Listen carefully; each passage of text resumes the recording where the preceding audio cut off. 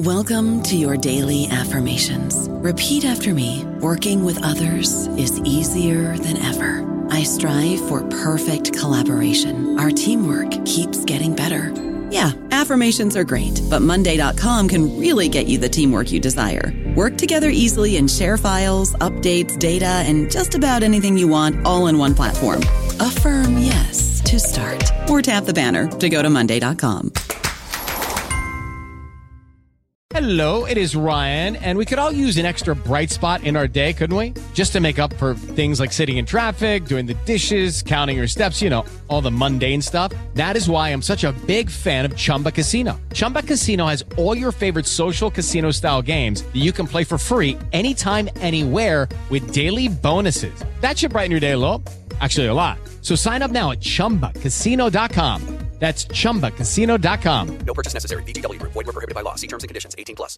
Hello, everybody. This is Marshall Poe. I'm the editor of the New Books Network, and I'd like to tell you that we have a new and improved website. It has two new features that we think you'll love. One of them is a vastly improved search engine, so that when you type in keywords, you'll get a bunch of episodes really quick. The other is the ability to create a listener account. And in that listener account, you can save episodes for later listening. So you can create a kind of listening list. We think these features are neat and we think you'll enjoy them. Please visit the site today. Welcome to the New Books Network. Good day. Welcome to New Books in History, a podcast channel on the New Books Network. My name is Dr. Charles Coutinho of the Royal Historic Society. I'm a host on the channel, and today we have with us Master Historian Jonathan Lord Sumption. Our guest is without a doubt one of the leading specialists on the 100 Years' War. He is, of course, was in his professional career one of the leading lawyers in the UK, where he reached the pinnacle of the profession. And today we are discussing his newest book, Triumph and Illusion, the fifth and final volume of his History of the 100 Years' War, a book which both historians and the lay-educated public have waited with bated breath for a number of years to be published. And without further ado, let me say welcome, Lord Sumption. Hi, I'm glad to be here. Lord Sumption, what was the position of the two parties, England and Valois France, at the time of the death of King Henry V? King Henry V had launched a hit-and-run raid into France, which culminated in 1415 in the Battle of Agincourt, but achieved very little apart from slaughter and a considerable accession of prestige to the English king. He started again in 1417 in an invasion which was actually designed not simply to hit the French government, but actually to take over a part of or as much as possible of their country. Between 1417 and 1420, Henry V occupied Normandy and some of the adjacent regions around it. When Henry V died, the position had been transformed as a result of a major development in the French Civil War, which had been in progress for the past 15 years. The parties to that civil war were the partisans of the Duke of Orleans and then the Dauphin, Charles VI's son, and the partisans of the Duke of Burgundy, the most powerful of the princes of Valois France. So what happened was that in 1419, on the 10th of September, the Dauphin had John the Fearless murdered at a meeting which had been called in order to settle the disputes between them. The result was to drive the Burgundians into the hands of the English and to create a powerful alliance, military alliance, which was explicitly intended not just to conquer territory, but to make Henry V King of France. That, of course, assumed that Henry V would survive the current King of France, Charles VI, who was very ill and mentally unstable. That didn't happen because Henry V died a few months before Charles VI, leaving as his heir a small baby in England who became Henry VI. So the position at the death of Henry V was that the English and the Burgundians between them occupied most of France north of the River Loire, including the capital of France, where the principal institutions of the state were located.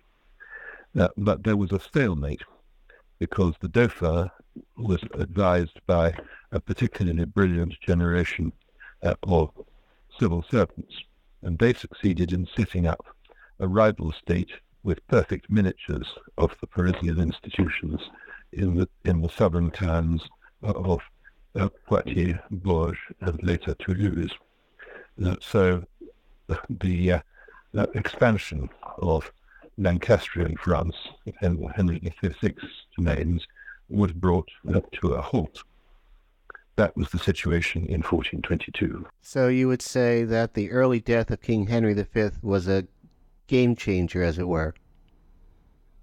It was a game changer because it resulted in the accession of an infant king who couldn't possibly command the same loyalty and respect as Henry V had done.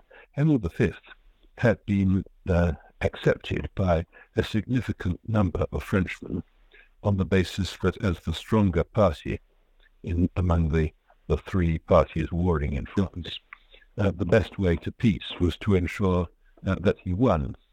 Nobody had much confidence in the Dauphin's ability to reconquer the whole of France, but they did think that Henry V, with his Burgundian allies, might do so.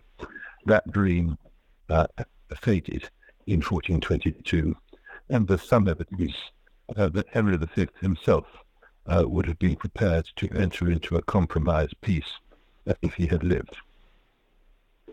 What is your opinion of the regent of France after the death of Henry V, John, Duke of Bedford? The Duke of Bedford was Henry V's younger brother. He is one of the very rare examples in medieval history of a good uncle. He devoted himself, heart and soul, to safeguarding the inheritance of his infant nephew until he should reach the age of majority. He lived for 13 years after the death of his brother, dying in 1435. He was in many ways a very remarkable figure. He established a good rapport with his French subjects. He spoke excellent French. He married two successive French noblewomen. He got on well with the Mandarins of the Parisian administration, which was entirely French. He succeeded in expanding the area covered by English occupation north of the Loire quite considerably. He eliminated most of the Dauphin's partisans in northern France, but his achievements were brought to a halt in 1429 with a major military offensive associated with the name of Joan of Arc. Would it be true to say that you do not have such a high opinion of his brother, Humphrey, Duke of Gloucester? Well, I think it's hardly relevant what I think of Humphrey, Duke of Gloucester. The fact is that his contemporaries thought much of him. The Duke of Gloucester was a cultivated and eloquent man. He was extremely ambitious, but he had absolutely no judgment and only a very limited military talent. He took consistently a very aggressive attitude to the war. He was against any kind of compromise with France or any recognition of the realities of English weakness in the face of the French, as it turned out, particularly in the 1430s. The problem about Humphrey, Duke of Gloucester, was that although he had a great deal of support among ordinary people in England and among the House of Commons. Those who knew him best and those who were at the heart of power distrusted him, and for good reasons. He was an appalling diplomat, and his attempt to become ruler of two major principalities of the Low Countries, Holland and Hainault, basically set him at odds with England's ally, the Duke of Burgundy. This was a major disaster for the English because they depended on that alliance, and the result was that effectively the Duke of Bedford disowned his brother Humphrey, and Humphrey's schemes came to an end, but they caused a great deal of ill feeling between the English and the Burgundians. Why, as you put it, was English society, quote, disengaged for the most part with the French wars, unquote? Essentially because of a change in the character of the war. Before 1417, the English had launched heavy mounted raids into France in the hope that by doing enough damage, they would force the French government to meet their terms. This was an unrealistic ambition. It's really a form of terrorism. They had not attempted actually to occupy territory in France permanently. That's the policy that changed in 1417, and what it meant was that the war in France was essentially a war of sieges. It demanded a large number of permanent garrisons. It required an army to be based in Normandy, which varied in strength between 3,000 and 12,000, a very considerable demand on England's limited resources. But the nobility, or the undergentry of England,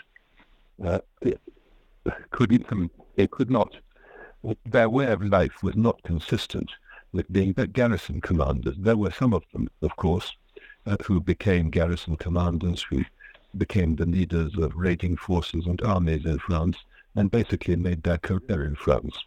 But most of the English nobility and gentry had sheep to shear, they had farms to manage, they had political interests to defend in England, and they had very limited interest in being permanently stationed in a foreign country. That was essentially the change that happened. The war of sieges and garrisons required full-time professional soldiers prepared to devote years and years to fighting the war in France, and that was not something that more than a handful of English noblemen and gentlemen were willing to do. The result was that you see that the role of veterans in English public life, and particularly in the House of Commons, steeply declining, and you see interest in training as a soldier displaced by other interests like law in the class that had really been at the heart of the war 100 years earlier. Please expand on your statement that, quote, the main constraints on English military operations were finance and manpower, unquote. That is true of almost all wars. As William Pitt the Younger once observed, the principal instrument of war is money. In a long war, it always becomes essentially a contest between a contest of resources, a competition in the deployment of national wealth. A short war can often achieve a David and Goliath effect, but a long war is essentially a war of attrition. England was a middling European power. Its population was substantially smaller, even when the population of that part of France under the direct flow of the Dauphin. It was relatively wealthy, but it was not as wealthy as France, even in its dilapidated state of the 1420s. manpower, the English had increasing difficulties in recruiting sufficiently large armies. When you take into account the fact that only about a third of the population of England consisted of adult males, and that only some regions had a tradition of military manpower, England at the height of the 15th century war was actually deploying in France a number of men that was, as a proportion of its population, not far short of the proportion that was conscripted in the Second World War. And this was a serious strain, and we know from the administrative records that the recruiting officers found it increasingly difficult to persuade people to go to France. Would it be true to say that one of the reasons for the decline of English mastery of the battlefield was due to what scholars of the British Army in the 20th century referred to as the learning curve thesis, in which one of the two powers learns to adapt to the new situation of the battlefield where the other one does not? There's some truth in that. The French adopted the main features of English battle tactics, but the English battle tactics had relied heavily on dismounted cavalry as opposed to major cavalry charges and on archers. The French initially learnt from the English, from the English tactical scheme, but over the years they also found technological improvements which enabled the mounted cavalryman to resume his dominance of the battlefield as it had been in the 13th century. So clearly there was a considerable amount of learning going on. The English started with a distinct superiority in modern field artillery, siege artillery, but the French, by the end of the 1530s, were overtaking them in that field as well. The one technological advantage which the French never were able to match was the use of the longbow, but although the French had tried to train people in archery on a large scale, these attempts never really succeeded. What eventually did for the longbow was partly improvements in the design of crossbows, so that they had essentially metal bows rather than bows of laminated wood, which increased their range. But above all, field artillery, which made it extremely difficult to deploy archers in the way that the English had traditionally done. What explains the evolution of the Dauphin from the hapless figure at the beginning of your narrative to, at the end, what you describe as, quote, one of France's greatest medieval kings, unquote? It's very difficult to know. In his early years, he was overshadowed by a succession of extremely powerful and manipulative ministers, some of whom were not particularly good at their job.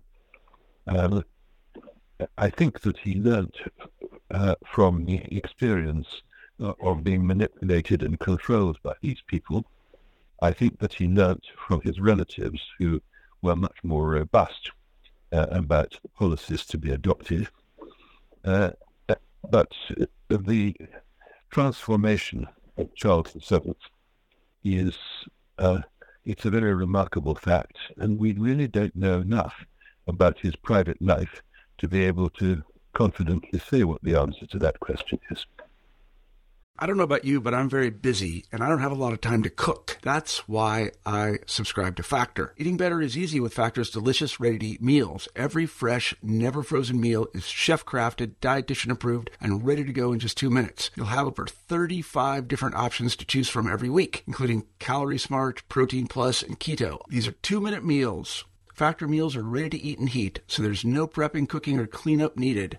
They're flexible for your schedule. Get as much or as little as you need by choosing your meals every week. Factor is the perfect solution if you're looking for fast, premium options with no cooking required. Sign up and save. We've done the math, and this is important. Factor is less expensive than takeout, and every meal is dietitian approved to be nutritious and delicious. Head to factormeals.com/NBN50 and use code NBN50 to get 50% off. That's code NBN50 at factormeals.com/NBN50 to get 50% off. Why, in your opinion, was the Anglo-Burgundian alliance bound to falter? Because the interests of the two parties to that alliance differed. Philip, Duke of Burgundy, who had made the alliance with the English at the Treaty of Troyes in 1420, was counting on a rapid English victory to settle the French Civil War and the International War. When it got bedded down into a war of attritions, this involved Philip in very large expenses. He had to maintain a significant army. It cost him a great deal of his revenues, and sooner or later he was going to have to make a deal with the Dauphin. That was one thing, of course, that the English could not do.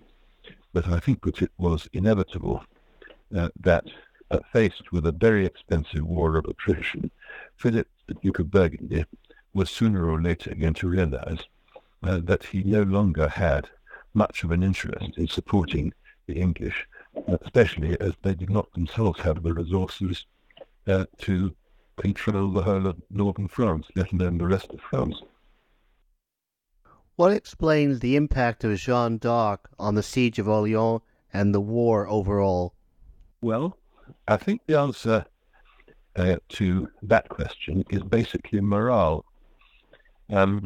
Morale in the 1420s on the French side was extremely low, with the single exception of the Battle of Beaujeu in 1421. They had been defeated in every major battle that they had fought against the English. They had suffered the occupation of large parts of their country, and experience showed that quite small English forces were capable of overwhelming much larger French ones. What I think Joan of Arc did was to persuade the French soldiers that they could win, to persuade them that God was on their side and they couldn't therefore lose. Napoleon once observed that in war, 3/4 of the business is morale. Only a quarter is due to numbers or weapons. And that 3/4 may be a bit of an exaggeration, but there's no doubt that the effect of Joan of Arc's intervention was to transform the morale of the French and was to diminish the morale of the English. We know this from quite a number of sources from both sides. The great French commander, the Count of Dunois, who was in command at the Siege of Orleans, said that before Joan of Arc, a handful of English troops could defeat a French army. Afterwards, the position was reversed, and the Duke of Bedford, towards the end of his life, when explaining what was going on to the council in England, said exactly the same thing. Everything he said was going fine until the witch, Joan of Arc, intervened, and the self-confidence and morale of the English plummeted. And we hear exactly the same stories from English prisoners of war when they were interrogated by their captors. Why did the Dauphin believe in Jeanne d'Arc? He was a relatively superstitious and credulous man. He was warned against Joan of Arc by people who felt that an illiterate girl of 17 couldn't possibly improve his fortunes in the war. But I think you have to take account of the mentality of the period. The French attributed the long line of defeats at the hands of the English to the loss of divine favour. They believed that it was the sinfulness of France which had provoked these catastrophes. There was a long-standing legend, a myth, that France would be redeemed from her sinfulness by a virgin warrior, a symbol of purity, who would turn the tables militarily and recover in favour of God. Now, there's a good deal of evidence of these beliefs, but what is quite interesting is that we know from the subsequent inquiry of the 1450s into the life of Joan of Arc, organised by the French government, which went to Domremy, her birthplace, and talked to many people who'd known her as a child, that she herself believed in these stories and came to believe that she was the virgin warrior in question. So I think that when she turned up at the age of 17 at the Dauphin's court, there was a receptive atmosphere because she deliberately modelled herself on the Virgin Redeemer who was going to transform the fortunes of France, and some of those around the Dauphin that were prepared to accept her. At the time, the situation militarily was pretty disastrous. Everybody believed that the city of Orleans was about to be captured by the English. And there was a feeling that things couldn't get worse, so they might as well try anything. There's very little doubt that the Dauphin's belief in Joan of Arc was not shared by probably the majority of his advisors, but there was a minority which did share them, and that proved to be enough. When the French succeeded in relieving the city of Orleans and in defeating the English at the Battle of Patay shortly afterwards, many people attributed this to Joan of Arc and to the impact that she'd had. She actually made only a limited contribution to both of those events, but the prestige that she gained enabled her essentially to take over the conduct of the Dauphin's strategy. It was Joan who persuaded the Dauphin, against the advice of all his principal military advisors, to march through 200 miles of enemy-occupied territory to capture Reims and to have the Dauphin crowned king there at the traditional coronation place of the French kings. That was possibly her greatest contribution to the change of fortune. Once he had been crowned, people were more inclined to take seriously his claims to be the rightful king of France, as opposed to Henry VI. Is that why you describe the coronation of Charles VII at Reims as, quote, an event of incalculable moment, unquote? Yes. It made many people on both sides of the political divide feel that Charles VII, as the Dauphin had become, was the legitimate ruler, the legitimate successor of the long line of Capetian kings of France. The English were obliged to put up a rival coronation, but they couldn't do it in Reims, they had to do it in Paris. And it was a miserable show by comparison. In war, the loyalties of subject populations clearly matter a very great deal. And this was one of a succession of events that transformed the attitude of Frenchmen to the Valois dynasty. Why did the fall of Paris mark, as you put it, quote, the end of the dual monarchy, unquote? It was because the idea of the dual monarchy was that the same king would rule in France and in England, though the two states would remain separate, they would have the same ruler. Paris was the capital, of the traditional capital of France, it was the location of all the major institutions of the French state. It was by far the most populous city in France and one of the most populous cities in Europe. The loss of Paris meant that Charles VII's institutions, his courts, his treasury, his financial and judicial departments were all were basically now covered most of France. The English they retreated essentially into Normandy. Each was their last redoubt, the only part of France that they directly ruled with their own officials and garrisons. But there's a world of difference between ruling a province of France or several provinces of France and actually ruling the state. The English hardly pretended that their new capital in Rouen was going to be the capital of all France.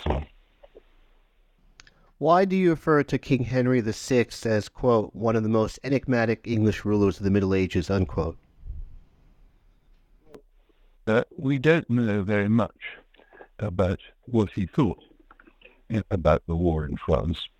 He appears to have been a kind of early Christian pacifist. He certainly was not enthusiastic about the war in France. He was not a particularly intelligent or strong-willed man who was very easily manipulated by his ministers and later by his French wife. So it's actually quite difficult to distinguish between what Henry VI wanted and what they wanted. He simply wasn't interested in fighting, as far as we can see. And that was not just because he couldn't see the advantage of it. It was because he had other priorities, mainly of a religious nature, such as his foundations at Eton and King's College, Cambridge. We don't know as much about Henry VI as we do about other Whig kings, partly because he was so young for much of his reign, and partly because he was hidden from his subjects behind the court etiquette and a certain aloofness. His French subjects, it was the same. He hardly had ever appeared in public, but during the 2-year period that he was in France. So he is, in some ways, an unknown figure. We know about his weaknesses. We suspect that he was guided by those around him. We can't be sure. Why were the English so reluctant to agree to peace with Valois France in the 1430s and early 1440s? The English were reluctant to make peace because until 1437, the king was effectively a minor and not in charge of his own affairs. And his advisors felt that they were essentially trustees of the heritage of Henry V for the infant king. And as trustees, they felt that they could not concede any of his rights until he became of full age. Unfortunately, when he came of full age, he wasn't actually much more effective or competent than he had been as a child. The other reason, I think, is the remarkable reputation of Henry V, who had come quite close to making himself King of France. And the abiding problem of Henry VI was that his government's actions in France were always being judged against the benchmark of Henry V. The feeling was that if Henry VI could not achieve what Henry V had done, then it must be because of treachery, betrayal, or just simple incompetence. Why did the English rule of Normandy collapse so quickly in 1449, 1450? Because the Norman defense establishment was starved of funds. Henry VI's principal minister told Parliament when the Truce of Tours was agreed in 1444 that it wouldn't help. Truce wouldn't help them unless they took advantage of it to strengthen the defences of Normandy. But as far as Parliament was concerned, the advantage of the truce was precisely to save them, the English taxpayers, from having to spend money on the defence of Normandy. So what happened was that the garrisons were run down, the castles were left in disrepair, and more generally, the English lost the support of the Normans, which they had enjoyed for quite a few years after the conquest by Henry V. There were major revolts, some of which were put down with considerable brutality, and the English were transformed in the course of the first 20 years of Henry VI's reign from a claimant to a French crown who claimed to rule Normandy by virtue of their claim to the French crown. They were transformed from that into an occupying power whose rule was essentially based on force. That meant that once the military force that the English were able to deploy in Normandy declined, people abandoned them, particularly in the countryside. In the towns, they remained loyal until almost the end, but in the countryside, the English lost the support of the population.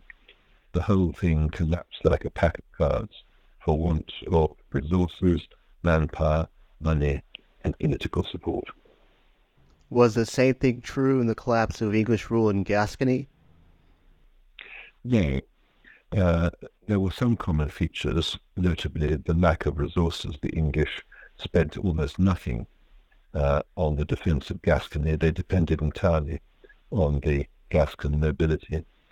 But their ability to command support in Gascony really depended on the view that English rule was there to stay. I mean, they had, after all, been in Gascony for 3 centuries, so that the Gascons were basically loyal to them out of habit, but also because they preferred to be ruled by a distant English king than by a tax-grabbing and altogether more dictatorial French one. But all of this, of course, depended on confidence in the future. Once the nobility of Gascony came to the conclusion that the English were not going to succeed in staying on in the long term, it was in their interests to make their best terms they could with the stronger power. How did the 100 Years' War change England? It encouraged a rise in national feeling and a sense of national identity, as indeed it did in France. It put an end to 4 centuries of profound English involvement in the affairs of France by virtue of the fact that for many years they had actually ruled significant parts of Western France. Since the 12th century, they had controlled first Normandy and then Gascony. It made the English altogether more insular, and it altered their outlook on the rest of the world. And in the case of France, how did the 100 Years' War change it? The main result was that it enormously reinforced the power of the French monarchy. In order to defeat the English, it was necessary for the French monarchy to assume dictatorial powers to raise taxes with or without consent. That made the French monarchy much richer at the end of the war than it had been at the beginning. It acquired a preponderance of force within their own kingdom, which made it much more difficult for a serious challenge to be mounted against the monarchy by the traditionally rebellious French nobility. Essentially, by the 16th century, for the first half of the 16th century, until the civil wars resumed in the last 40 years of the 16th century, the French kings were among the most powerful kings in Europe within their own countries. The origins of absolute monarchy really lie in the methods required to defeat the English in the 15th century.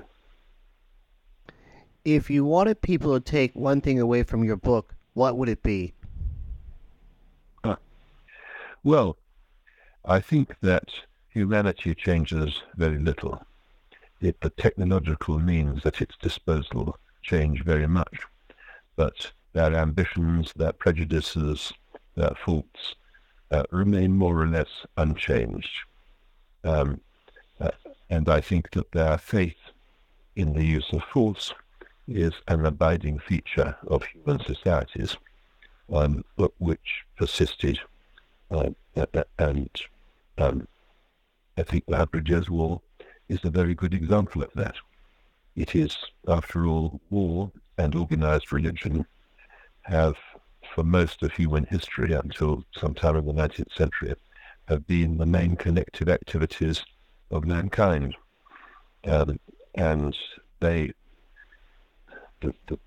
strain of warfare is what creates states, and certainly creates powerful states. On that observation, I would like to thank you very much, Your Lordship, for being so kind as to speak with us today. This is Charles Coutinho. You've been listening to New Books in History, a podcast channel on the New Books Network. Thank you very much, Lord Sumption. It's a pleasure.